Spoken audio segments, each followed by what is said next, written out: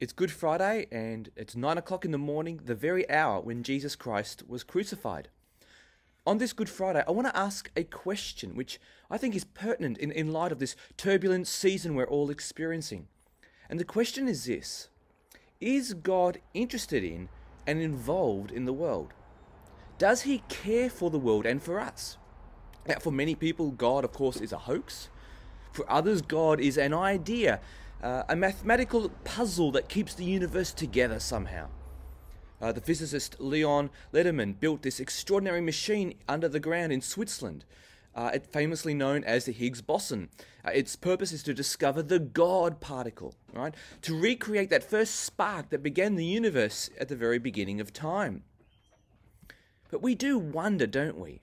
I mean, has there ever been a person who hasn't at least asked the question, what is God like? Well, the Bible tells us, for example, that there are signs around us that point to something of the reality of God. If you gaze into the enormity of space, or if you study the microscopic, we see God's creative power.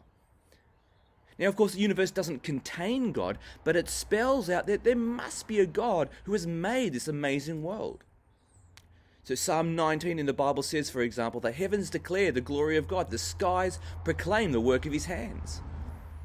But more than anything else, it is the Easter event that shows us God and what God is like. Now, for a few minutes, I just want to turn our attention to a single verse in the Bible. It's a well-known verse, John 3:16. And from this verse, I want to point out three things that we learn about God. This is the verse. For God so loved the world that he gave his one and only Son, that whoever believes in him will not perish, but have eternal life. Now, from this single sentence, we discover three things about God. One, God is personal. Two, God is present. And three, God is powerful. First up, God is personal. It begins with, for God so loved. So straight away we see God is not an impersonal force or idea. He is personal, for he loves. God has affection for the world. He has love that is directed toward an object, the world. You know, the wind doesn't love, the gravity doesn't have personality, but God so loved. He is personal. And second, God is present. So God so loved the world that he gave his one and only Son. And then in verse 17 we read, for God did not send his Son into the world to condemn the world, but to save the world through him. So God didn't come into existence because we made him. He didn't begin as a spark in someone's imagination. No, we owe our existence to his imagination and purpose. He is the creator. He is the one who has made all things. And as John 3:16 tells us, he's not distant. No, he's acted in the most amazing of ways. Like the painter has entered his own masterwork. The composer has entered his own music. God came into the world. And you might notice that the word love here has the D at the end of it. It is loved. And that means we're talking about a particular expression of God's love. And the expression is this: God gave his only Son, as Jesus we're talking about. The Son of God came into the world. He became a man. He lived in this world, flesh and blood, fully human. He experienced the breadth of human experiences, happiness and sadness, energy and exhaustion, suffering, poverty, loneliness.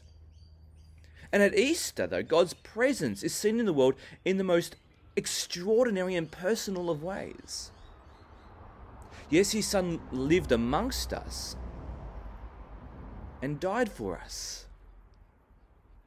This is important to realize, because the Bible says God's love is not like an email sent from heaven, or a packet of goodwill that has been posted in the mail for us. God himself has entered all of the pain and sinfulness of the world in order to give life. Right, so far we've already seen that God is not standing off at a distance. He's not looking at everything far off and with this sense of remote indifference or sympathy perhaps. Now, I'm sure we've all been watching the news each day, with all the news items about the coronavirus. It's one story of a terrible tragedy after another. And I'm sure, like myself, we feel something of the horror. And it kind of wells up inside us as we see these tragic stories. And in most of the cases, though, we can't do anything about it. At best, we can look on from a distance. Well, John 3:16 says, "For God so loved the world that he gave his one and only Son. He came into the world, and into a world he loves, and into a world that does not love him." A third thing we learn about God is this: it's God's power.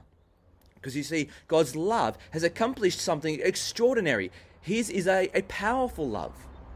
God is powerful not only because he made the universe, but as John 3:16 says, he is powerful to save. Let me read the verse again. "For God so loved the world that he gave his one and only Son, that whoever believes in him shall not perish, but have eternal life." Notice the end of that phrase. Whoever believes in him shall not perish, but have eternal life. Now, the word that "gave" here, it summarizes Jesus' life on earth, which climaxes in his death on the cross, and then in his resurrection from the dead on the Sunday. In 2018, a man entered a supermarket in the French town of Trèbes. This man took hostages. He killed 3 people and wounded a dozen more. But then a police officer by the name of Arnaud Bertrand, a 45-year-old man, arrived at the scene. And he negotiated with a terrorist to swap places with a female hostage. And so he went in, and her life was saved. But in the attempt, he was shot in the neck and killed while saving her life. And as news got around about what this police officer did, people began to quote those other words of Jesus: "Greater love has no one than this, and to lay down one's life for one's friends." Now, this police officer in France laid down his life not to save a friend, but to save a stranger. That's love, isn't it? Well, Jesus laid down his life for us. But it's important to understand that when we read the word "for God to love the world," the Greek word for world here is not a descriptor for everything that's nice and friendly and accepting, right? No, that the concept in John's gospel refers to open-armed rebellion against the Creator. The world represents like a band of protesters who are running amok, who are breaking God's rules and ignoring God in every possible way. And that's what makes God's love so incredible and definable. His love is for those who do not love him. Jesus laid down his life for those who do not love him. And again, in John 3:16, we're told specifically that Jesus died to save people from perishing. Perishing not only means physical death, but it also talks about spiritual death. It is to stand condemned before a righteous God. Because God's not amused by how we live in this world, or how we muck up this world, and how we ignore him. In fact, listen to the verdict that Jesus gives in this same chapter in John's Gospel. He says this from verse 18, "Whoever believes in him is not condemned, but whoever does not believe stands condemned already, because they have not believed in the name of God's one and only Son. This is the verdict. Light has come into the world, but people love darkness instead of light because their deeds were evil. Everyone who does evil hates the light, will not come into the light, for fear that their deeds will be exposed.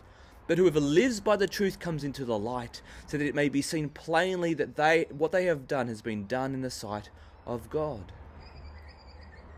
There are many worldviews that teach us to aim high, aim better, and you'll be rewarded. But Jesus teaches, let's be honest, he says, we're not aiming to love God. Like, for many of us, it's like, God who? But God has so loved us that Jesus came and laid down his life that we will not perish but have eternal life. Not just to live forever, but have a new quality of life where we are reconciled to God and can live in light of his purposes.